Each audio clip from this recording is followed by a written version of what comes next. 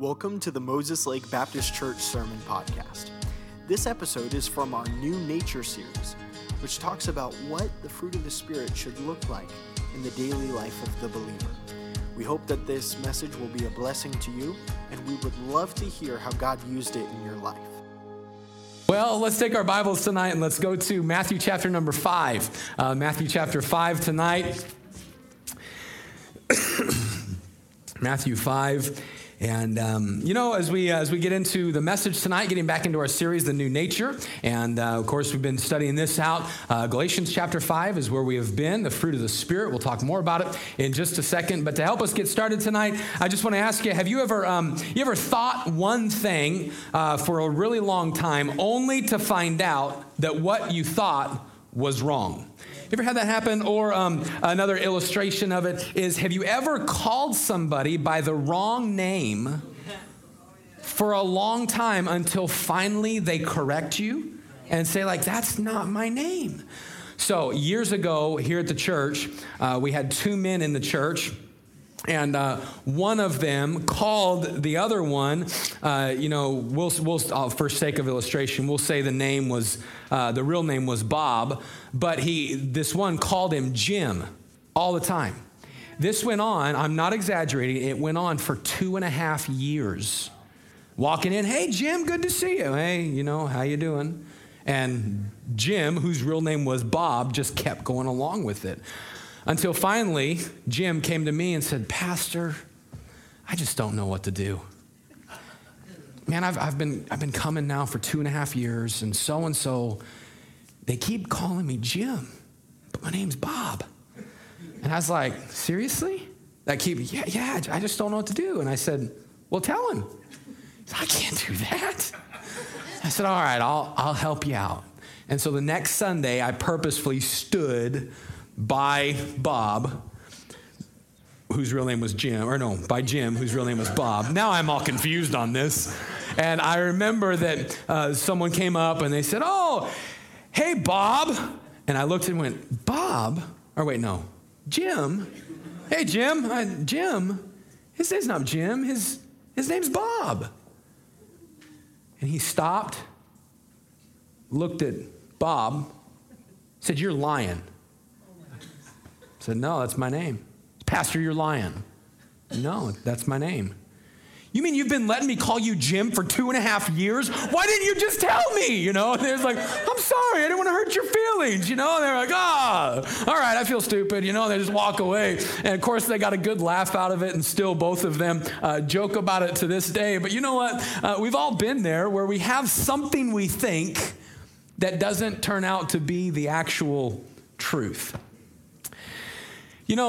When you come to the Word of God, there's a lot of things as a Christian that we think, but true Bible Christianity gives us the truth.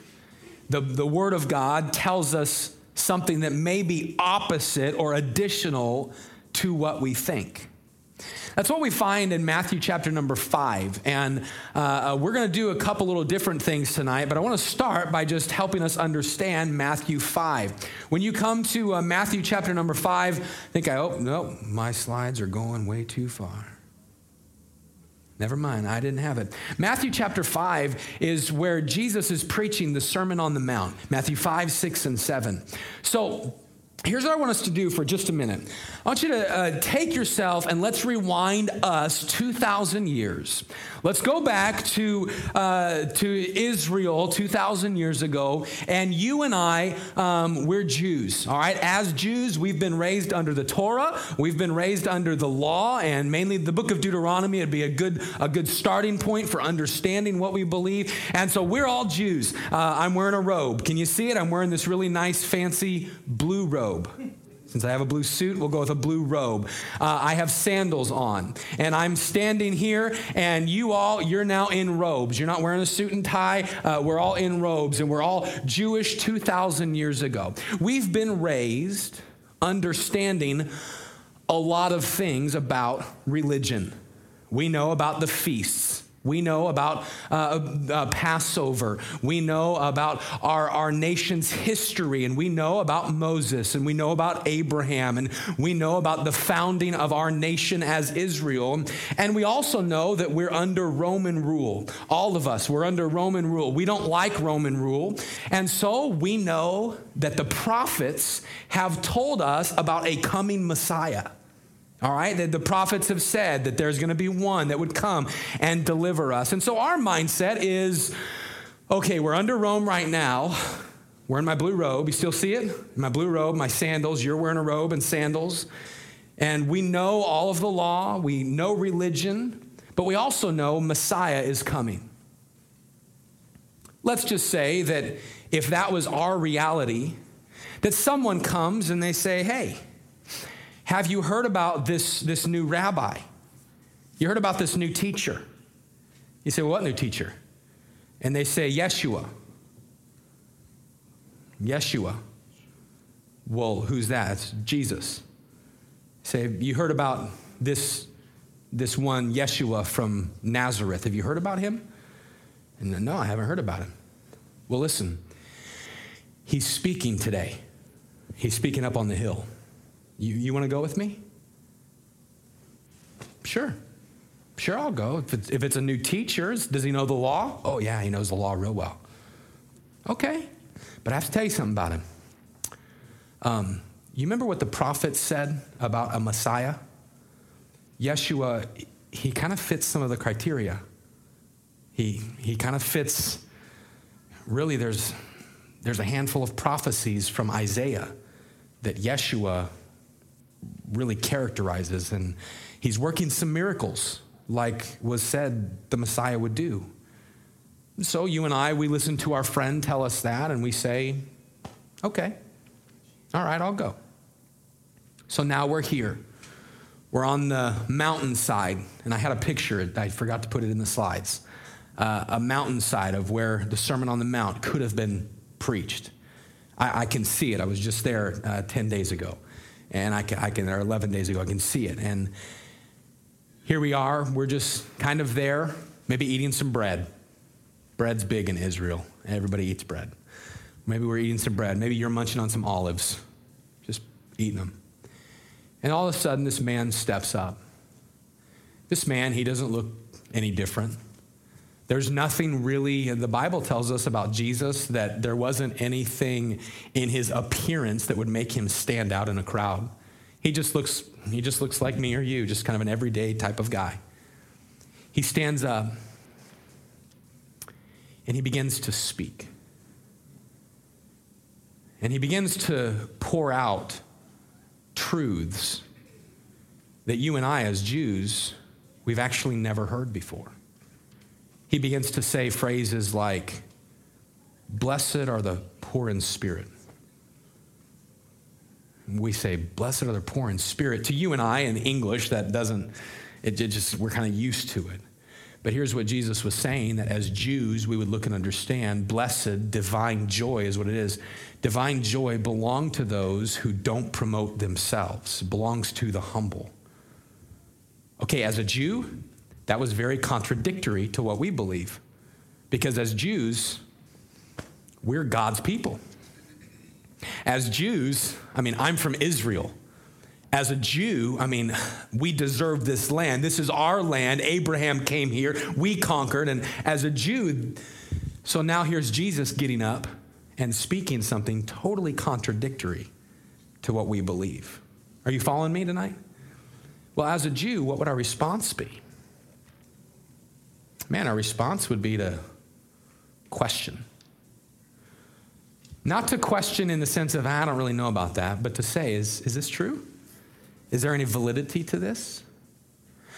The fact of the matter is, when you come to Matthew chapter number 5, everybody here just a second ago, you know when we've done something for so long only to find out that that's the wrong way of doing it, or called somebody a name only to find out that wasn't their right name. That mindset is kind of where all of the Jews are in Matthew 5. They've been taught so many things, and now Jesus comes on the scene, and everything he's giving is contradictory to what they know. Everything. It's completely different. pause. We've been in our series, The New Nature. New Nature is studying out Galatians 5, that when you receive Christ and I receive Christ, the Holy Spirit of God moves in and helps me have what we find in Galatians 5, love, joy, peace, long-suffering, gentleness, goodness, faith, meekness, and temperance. We've already researched out love, joy, and peace. Tonight we come to the word long-suffering. It's a great word, long-suffering. Okay, play on the illustration from a second ago. Here's Jesus. He's speaking. In the middle of his message, Jesus speaks on being long-suffering. You say, Pastor, I've read the Sermon on the Mount. I've never read long-suffering. Long-suffering and forgiveness are often coupled together. Right in the middle, first to middle part of the message that Jesus preaches on the Sermon on the Mount, he gives them something completely contradictory to what they've thought long-suffering should be. You see, Jews weren't taught to be long-suffering, but Christians are. Jews weren't taught to be truly forgiving, but the believer is. Now, God all along was trying to help them understand long-suffering and forgiveness, but because of religion, they didn't catch it. And so tonight, I don't want us to be like those Jews. I want us to be as imaginary Jews. They're sitting on the Sermon on the Mount, listening to Jesus, getting something that's completely different than what we were raised with. I want us to take it tonight, and I want us to put feet to it this week and understand how we can apply it to where we are in our life. It starts in Matthew chapter number 5 and verse 38. So stand with me if you will. Matthew 5 and verse number 38. When you come to Matthew 5:38, I want us to read verse 38 down through verse number 44. And here's what the Word of God says. Jesus, of course, speaking. If you have a red letter Bible, this will be in red letters. Here's what he says.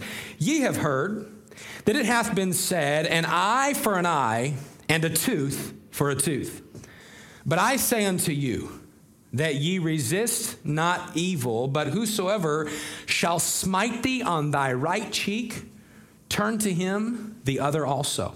And if any man will sue thee at the law, and take away thy coat, let him have thy cloak also.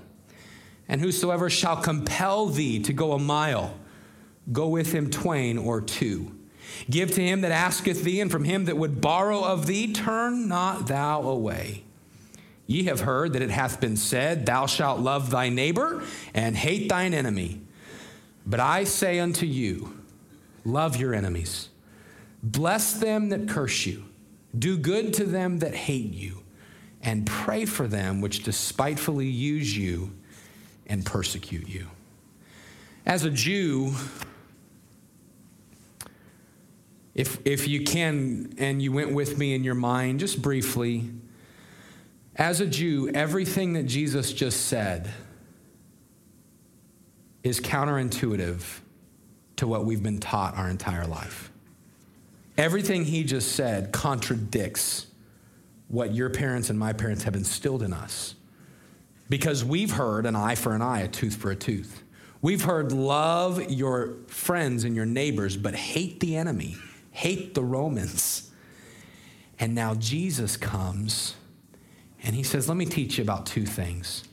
Let me teach you about forgiveness, and let me teach you about being long-suffering. Listen, if you and I are there, that's mind-blowing.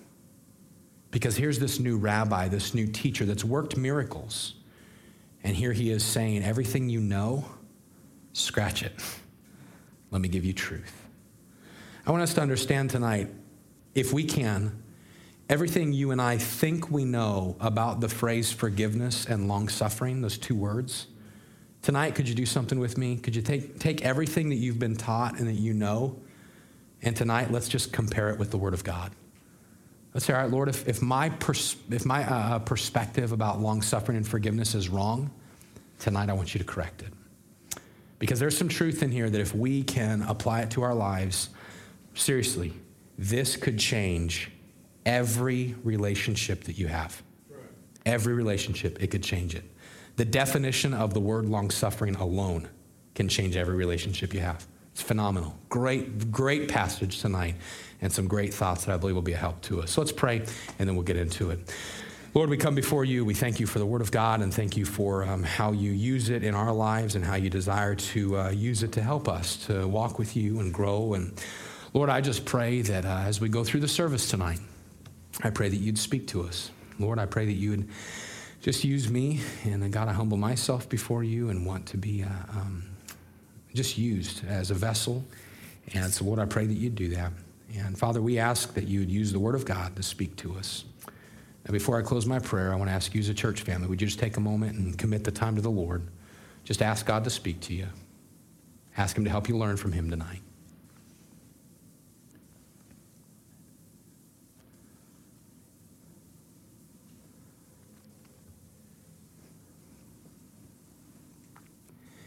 Dear Lord, we want to come before you and again, just thank you for your love. Thank you for the word of God. Speak to us now. It's in Jesus' name we pray. Amen. You go ahead and be seated.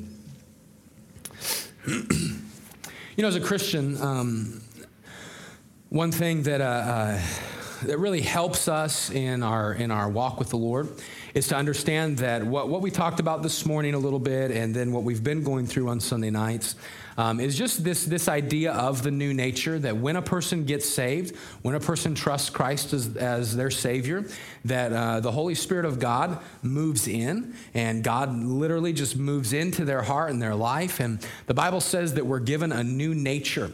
And something that's good for us to know about this new nature is when a person gets saved, you don't live with the old nature, sin nature, and the Holy Spirit, new nature. That does not happen. A person cannot have two natures. We can't do that. That goes against the laws of life, okay? And so when we trust Christ as Savior, it's not this old sinful nature and new nature coexisting. No, that doesn't take place. The book of Romans teaches that the old nature, the old man, it's said in the book of Romans, the old man is crucified. Okay, the old man is put to death, right? That's what we read in all through Scripture, that the old man is put to death, and the new man, the Holy Spirit, moves into the life of the believer. Do you agree with that? Okay, so the new man moves into the life of a believer. Now, where the struggle comes, what we talked about this morning and the last few services, is that we still live in the flesh. The flesh is not the old nature. Okay, we need to understand that. The flesh is not the old nature. The flesh is the vessel that carries the nature we are. The flesh is the vessel that carries who we are. Does that make sense? Okay, so I'm going to ask you if it makes sense, because we're Sunday night, we're kind of getting into some deep thoughts here tonight, and I don't want to lose anyone, including my own brain. So if I ask, do you get it? I'm even asking myself, did that make sense? Because if it didn't, it's not going to. So if you understand this, that we've been given this new nature, but because we still live in the flesh, we don't struggle with sin nature. We struggle with the fact that this flesh is used to sin nature. And so it's like that snake illustration. The body is dead, sin nature is dead, but the flesh just doesn't know it yet. And our flesh won't be fully justified or redeemed until we get to heaven. Okay, part of the new nature that we receive from the Lord are characteristics of God. Man, part of the Holy Spirit moving into our life is getting the character of God into our life. Now, there's some great characteristics of God that move into us, and there's a number listed all throughout Scripture. But one of the best places to find a good summary of them is our passage where we've been in Galatians 5, that God puts into us the characteristics or the fruit of the Spirit, the character of the Spirit, which are these: love. Man, every person knows that when you get saved, the love of God fills your life. Isn't it good to know you're loved? And isn't it good to be able to give that love to others? That's what the spirit of love is. The fruit of the Spirit is love. Next fruit of the Spirit, joy. Man, when you trusted Christ, most of you, joy took root. Boy, isn't it awesome when you meet somebody and they're not saved, and then you get to know them after they've been saved, and you just watch joy fill their life. Man, I think probably one of the biggest testimonies of that in our church, she's not here tonight, but is Veronica. And you can ask Isaac about his sister and when she trusted the Lord. And Veronica, she's always kind of been a friendly person. But man, Isaac would tell you that since she's met Christ, man, Veronica's one of the friendliest people you know. Amen. You know what she's got? She's got joy. She's bubbly. She's got that joyful spirit. What is that? That's not Veronica. That's God. Love, joy. Last week we looked at peace. Man, isn't it good? I've watched and witnessed people in our church go through tumultuous times, and yet through it all, they have the peace of God. Listen, let me tell you, I've done funerals for people who don't know the Lord, and I've seen them not have peace. And I've also done funerals and services for people who do know the Lord, and I've watched their family just conduct it with peace. Oh, are they grieving? Certainly. Oh, are they sad? Certainly. Oh, are they hurting? Definitely. But I've seen them just content and walk with the Lord. Love, joy, peace. The next one, now let me be honest. Love, joy, and peace, everybody likes those. Right? Everybody likes love. Everybody wants joy. Everybody likes peace. But tonight we're coming to the next one. Long suffering. I'm just going to be right up front with you. You're not going to like it. You're not going to, Tom tells me all the time, Pastor, good message. You're not going to like this one. It's just not. This message, listen, this message is not for the weak. It's not for me. Because we want love, joy, peace. But what we're going to talk about tonight, it takes what we're going to talk about tonight, it takes real Holy Spirit living to accomplish. You cannot do it on your own. You just can't. It's impossible. So tonight we're going to look at this word long-suffering. What's it mean? What's it mean to be long-suffering? We're going to take it. We're not going to come back to our passage in Matthew 5 until later. But I want to talk with you very quickly about these thoughts about long-suffering. So I want to take a minute very quickly and let's look at this idea. First, I just want to go forward, not backwards. Tonight I want to do this. I want to interpret long-suffering. All right. What's it mean? What does the word long-suffering mean? What does it mean to be long-suffering? What does this mean? Many people immediately, when you hear the word long-suffering, you would probably define the word long-suffering as the word patient. How many of you have heard that before? To be long-suffering is to be patient. How many of you heard that before? Man, a lot of us probably have. To be long-suffering is to be patient. And you would be right to a certain degree. The word long-suffering, to a certain degree, it means to be patient. But if you look up the word in the dictionary, the word in the dictionary is this: bearing injuries or provocation for a long time, patient or not easily provoked. So if you said patient is long-suffering, you'd be right. A little bit. You'd be a little bit. You'd have like 30% of it. But if you defined long suffering as patient and you stopped there, you'd miss it. The word long suffering comes from a Greek word that is this: macrothymia. Macrothymia. The word macrothymia, it's made up of two words. The first word is the word megas. It means great or abundant or large or on a grand scale. Megas, we get the word mega. All right, that's where we get the word from. So the first word, it means that great, abundant, large on a grand scale. The second word is the word thuo. The word thuo means to kill or to sacrifice. So macrothymia or megasthua, macrothymia, it literally means this: long-suffering. It means to be abundantly killed, to be mistreated on a great scale, to suffer on a mega scale. That's what the word means. To be abundantly killed. You know what that is? To be killed over and over and over and over and repeat continuously. That's what the word long-suffering means. So to be long-suffering, it's not to just be patient, although that's part of it. To be long-suffering means to continually bear being mistreated. It means to be mistreated now and take it, and now and take it, and now and take it. Patience, one man said it this way, a person can be patient only so long, but there is not a limit put onto this word long suffering. Patience wears out. Right, parents? Patience wears out. Long suffering, it doesn't. Long suffering says, mistreat me again. It's okay. Long suffering says, you can slap me again. It's all right. Remember what I said about not liking this? We like the patient side of it, right? Because I can turn the other cheek.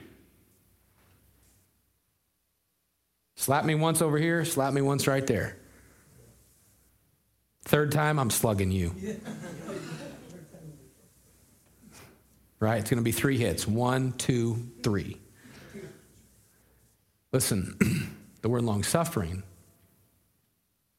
it means you can do that one, and that one again, and then that one again, and then that one again, and to bear it, to continue with that. Now, let's be honest. Do we like that? No. But the word long suffering literally means to suffer, to have mega suffering, and to continue. Now, as I said a moment ago, up to this point in our series, I mean, we're probably all for the new nature. Love, joy, peace, we all want those. But when we hear long suffering, to be able to endure mistreatment with no end in sight, you probably begin thinking, I didn't sign up for that. All right, so that's interpreting long suffering. That's defining it. I want us to take just a second. Now I want to identify long suffering. Can we see this principle anywhere else in Scripture? Yes. And that's what we're going to look at. We can see this in multiple places of Scripture. I mean, where do we see it in the Bible? All right, Old Testament, where do we see it? How about God and Israel? This idea of forgiveness and long suffering. Take your Bible and turn over to Psalm 78. Go to Psalm 78. And we're not going to do it right now, but I want to encourage you on your own time. Read Psalm 78. It'll show you long suffering and forgiveness with God and Israel. Amazing portion of Scripture. Psalm 78. Turn over there. We're just going to kind of skim through it a little bit. Psalm 78, and if you go through this, verse number 7, it says that they might set their hope in God and not forget the works of God, but keep his commandment, and that might not be as their fathers. Who were their fathers? Talking about the nation of Israel. Their fathers were a stubborn and rebellious generation, a generation that set not their heart aright, whose spirit was not steadfast with God. Verse 10, they kept not the covenant of God and refused to walk in his law. Verse 11, they forgot his works. And if you continue down, it continues telling you about Israel and how they just forgot God and neglected God. But then you look at verse number 15. He clave the rocks in the wilderness and gave them drink out of the great depths. Verse 16, he brought streams also out of the rock and caused rivers to run down like, or caused waters to run down like rivers. So here's the children of Israel balking at God, and what does God do? He provides for them. That's what that's teaching. What is that? That's being long-suffering. They provoke. He's patient. He's long-suffering. Verse 17, look at it. And they sinned yet more against him by provoking the Most High in the wilderness. They tempted God in their heart by asking meat for their lust. Yea, they spake against God. They said, can God furnish a table in the wilderness? Behold, he smote the rock, the waters gushed out, and the streams overflowed. Can he give bread also? Look at verse 21. Therefore the Lord heard this and was wroth. So a fire was kindled against Jacob, and anger also came up against Israel because they believed not in God and trusted not in his salvation. When you look at verse 21 and 22, it says anger was kindled. You know what that's saying? He held back.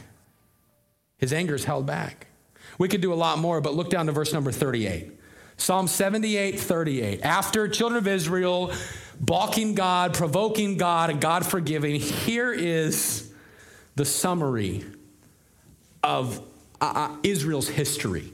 It says this, but he, speaking of God, being full of compassion, forgave their iniquity and destroyed them not.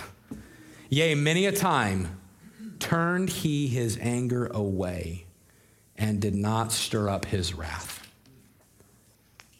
Wow.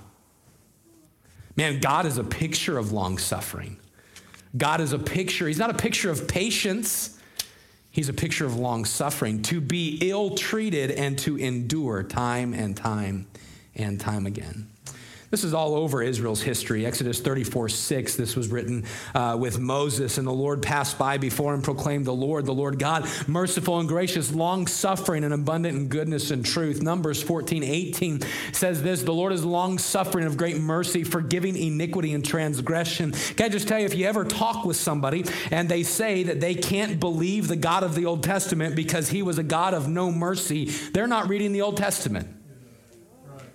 Okay, the Old Testament is filled with a long-suffering God with Israel. Israel continually mistreating the Lord and abusing their relationship with him, and yet time and time and time again, God said, I forgive, and I'll give you another chance. That's long-suffering.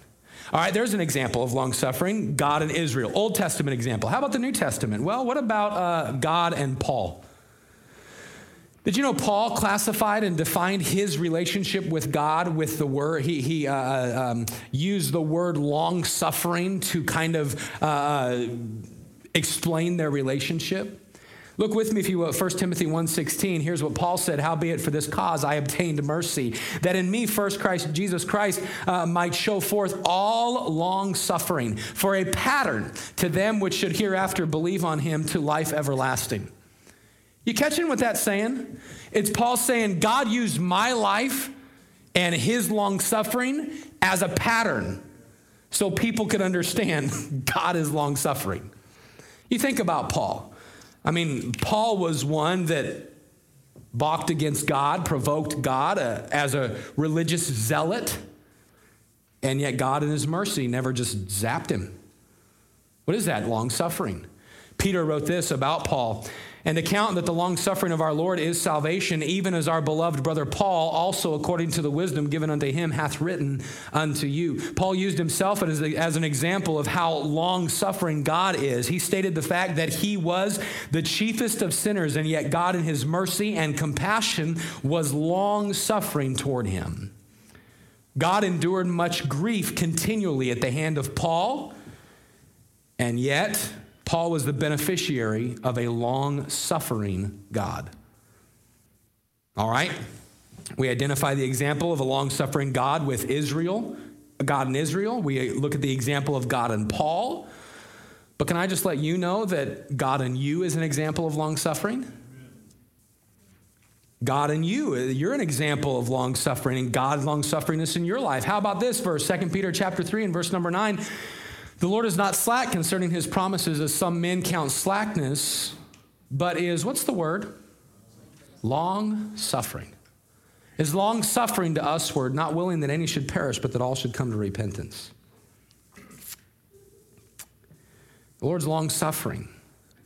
The psalmist said it this way, but thou, O Lord, art a God full of compassion, gracious, long-suffering, and plenteous in mercy. Can I just tell you that we'd be amiss tonight if we didn't look at the great example of the Lord being long-suffering with us. He's long-suffering because we're all sinners in need of and deserving of hell. And yet in his long-sufferingness, he still offers us salvation.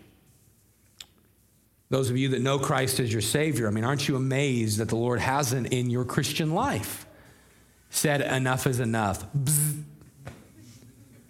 I mean, think about it. Would you put up with you if you were God? Yeah. We wouldn't. Yeah, I'd be like, are you serious? Again?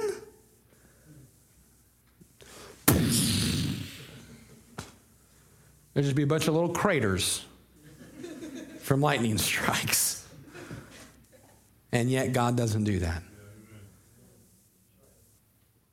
You want another verse about long suffering? How about 1 John 1:9 that we looked at? If we confess our sin, he's faithful and just to forgive us our sin and to cleanse us from all unrighteousness. We just look at faithful and just because it's written about there. But what is that verse a picture of? A long-suffering God. I forgive. I'll give you another chance.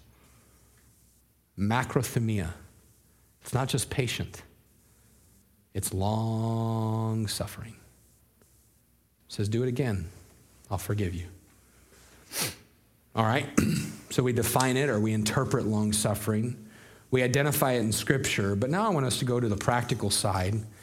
And let's talk for a few moments about incorporating long-suffering. How do we incorporate long-suffering into our life? What's being taught in Matthew 5? We know what long-suffering is, that it means to be abundantly mistreated and to stay constant. We've seen it in Scripture, but how do we bring it into our life? What areas can we apply long-suffering into? Well, first of all, I see it's taught in Scripture that we should be long-suffering with other people. Long-suffering with other people. Go back to our passage in Matthew 5.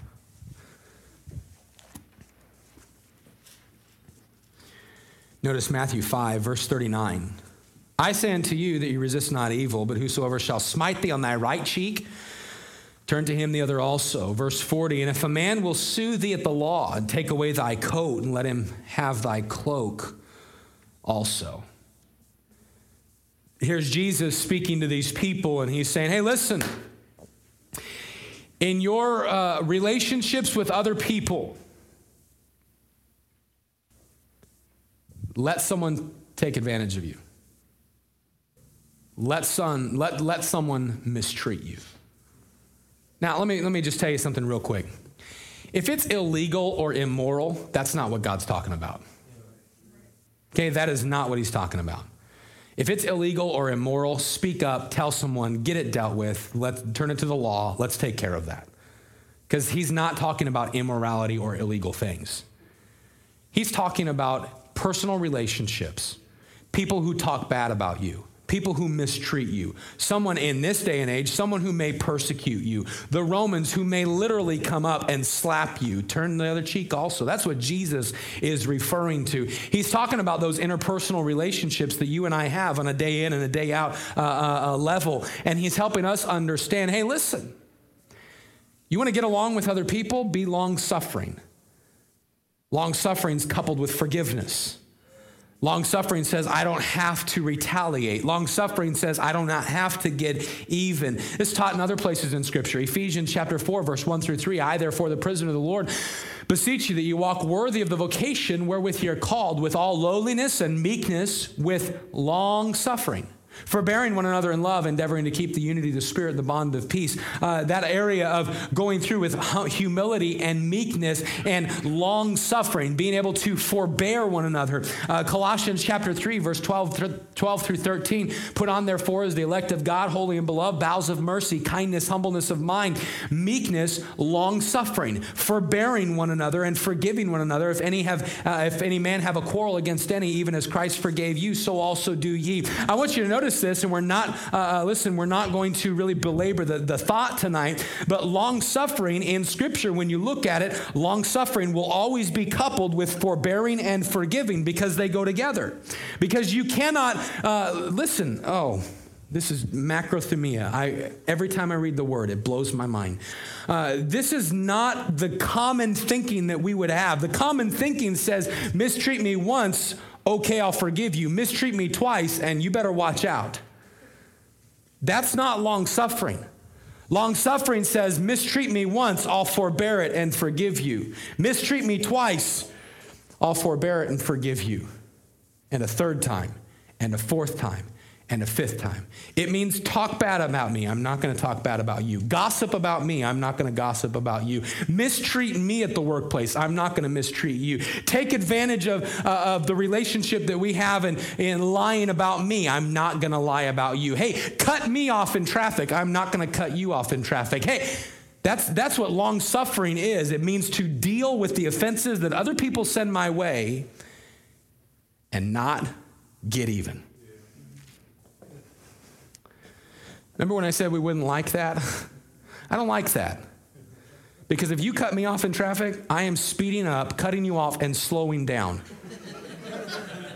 I'm going to find a car that's going slower than I am, and I'm going to go right with them where you can't get around either one of us. Why? Because you cut me off. Now you're laughing because you're guilty. I know he's guilty because he taught me. Just kidding. Mom taught me.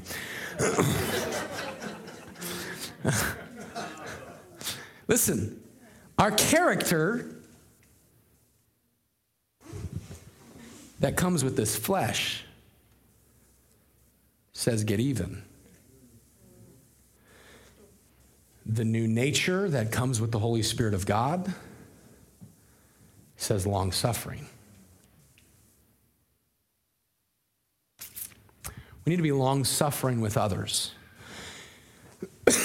We could go on about what this looks like, but I love this quote. One man said this: a slip of the foot you may soon recover, but a slip of the tongue you may never get over. You speak bad to me and watch me cut you down. Oh, I'll tell you, you want to know one of my spiritual gifts? Sarcasm. Maybe you haven't picked up on that. You know what? Growing up, I remember my sisters would say things to me. And one of my sisters, Dina, the one who was here just a few months ago, she has the gift of sarcasm. And I learned well from her. But let me tell you that sometimes we would get in word battles. And did your parents or your teachers ever say, now remember, sticks and stones may break your bones, but words will never hurt you? Lie. Liar! See, Craig? Men's retreat. Men, if you're going to men's retreat, you're going to understand liar. Liar, liar, liar. All the men get it. Listen, if you understand, words do hurt. That's why you've done it and I have too. When someone does something and says something and you snap off and say something back, have you ever been like me? You want to, I wish I could bring that. And right as you say it to your wife, right as you say it to your husband, right as you say it to your kid, right as you say it to a coworker, you go, oh. Why'd you say it? You weren't long suffering. But here's what Jesus is teaching. If you have my spirit in you, part of my spirit is to be long suffering. Long suffering with other people. 1 Thessalonians says this, it says, be patient toward all men. The other idea about refusing to retaliate. Long suffering with others, but then lastly tonight, we've got to be long suffering in circumstances. Look at verse 41 in our passage. Here's what is written, what Jesus said. Whosoever shall compel thee to go a mile, go with him twain, go with him two. Micah. Do you remember the lesson that Brother Micah taught on this? What's this? Did you call him a law? Huh? Yeah? What's the law? What's the rule there? Do you remember? Go the extra mile. Be an extra mile Christian. Now, let me ask you a question. Not ask you, let me just give a thought here. You and I, we read this. If someone asks you to go 1 mile, go 2. And maybe it might not make sense. But as a Jew, okay, now let's get back, put our robes back on and our sandals. We're Jews. If a Roman comes to you and says, hey, carry my bag 1 mile, by law, you had to. Or they had the right to kill you. That's what they could do. If you said no, okay, shink. Next, anybody else want to say no? So here's Jesus on the mountainside. If someone compels you to go 1 mile, I kind of picture him saying, if someone, and maybe looking over to a Roman soldier that would be around the area, because whenever there's a big gathering, you can count on Roman soldiers being around. If someone compels you to go 1 mile, go with him 2. You know, Jesus is trying to help them teach and understand here. one of the things, is that sometimes the circumstances that we're put into aren't what we plan, but you've got to be long-suffering through it. You know, sometimes there's trials in life that you're not planning on, but you've got to be long-suffering through it.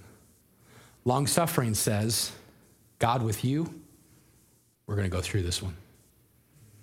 God, with you, I'm going to endure.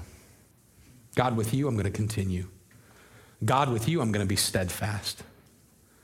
That's what it means to be long-suffering. Long-suffering in circumstances, not letting my situation determine my response, but having a preconceived or premeditated response to any situation. What's the pre-thought response? I'm continuing with the Lord. Amen. Just going to be long-suffering. It's taught in Colossians 1, 10 through 12. It says that you might walk worthy of the Lord and all pleasing, being fruitful in every good work and increasing in knowledge of God, strengthened with all might according to his glorious power, unto all patience and long-suffering with joyfulness, giving thanks unto the Father, which hath made us meet to be partakers of the inheritance of the saints in light. And this idea of being long-suffering in circumstances is not allowing the trials of life to overtake us. It's being like Job. Job was long-suffering in his circumstances. An old Chinese proverb said it this way: if you are patient in one moment of anger, you will escape 100 days of sorrow. And that's the thought. If I can just understand that my God is in control and I'm trusting him with the circumstance, I'm going to endure. I'm going to continue moving forward. Long-suffering is that attitude that says, I'm not going to give in to negative circumstances. I'm not going to lose my cool. I'm not going to lose my testimony. I'm not going to lose my faith. When you look at the idea of long-suffering deals with forgiveness. It deals with forbearing. As I was studying and preached a message similar to this, I think 6 years ago, when we were doing a series in Galatians. And there was a quote that I said then that I think is great for tonight. And regarding long-suffering with other people or even circumstances, long-suffering is this. Long-suffering is the grace of a man who could revenge himself, but does not. I think that deals well with interpersonal relationships as well as with circumstances. Because sometimes our circumstances are such that we could get even with somebody else because of our circumstances. We can make their life just as bad as our life, or we could get back, or whatever retribution, whatever the case might be. But long-suffering says, I trust God, I move forward. Macrothumia. I love the word. Macrothumia. You know, when you think about being long-suffering, love, joy, peace, you think about the new nature. The new nature, you could probably do love pretty quickly. I mean, it's pretty simple to love. You probably do joy pretty quickly. You probably do peace pretty quickly. And really, in all honesty, sometimes we can fake love, we can fake joy, and we can fake peace. But can I just tell you the truth? You can't fake long-suffering. You can't do it. Long-suffering, being long-suffering is something that only comes with Christ. This type of macrothumia, this type of long-suffering, this type of enduring through anything only happens in a believer who's embracing the character of Christ. If you think about it tonight, it is not in any of us to truly endure hardship and mistreatment. It's not in us. And apart from the Lord Jesus, it is completely impossible. But let me tell you tonight that if you know Christ, it's not impossible for you and me because it comes with him. And so I want you to look at your life tonight. I want to ask you, how's your long-suffering been? How's it been with your spouse? How's your long-suffering been with the coworkers? How's it been with people that have mistreated you? How's it been with people who have spoken against you? How's it been with people who have lied about you? How's it been with people who gossip? How's it been in that trial? How's it been in that health difficulty? How's your long suffering been in the financial struggle? Because tonight, I think if every one of us would be honest, we would say, Lord, I need some help. I've been trying to be long suffering on my own, but tonight, God, I want to tell you, I need you. I need you this week to help me be long suffering. Help me to have that forgiveness, that forbearance. God, this is something that only you can do. And so I pray that you'd help me. I'd like every head bowed and every eye closed tonight, and we're going to have our invitation, a time to respond to him. I'm not going to ask a bunch of questions tonight, but let me just tell you that if God's spoken to you and you haven't been long suffering, tonight would you make the commitment that God, I'm going to be that. I'm going to be long suffering. God, I'm going to commit to with you, I'm going to have macrothemia in my life. Lord, I pray that you bless the invitation. Help us to respond to you and be long suffering as you desire with our circumstances, with people around us. And help us to respond. In Jesus' name we pray. Amen. Thank you so much for listening to this message. If you would like further information about our church, please visit moseslakebaptistchurch.com.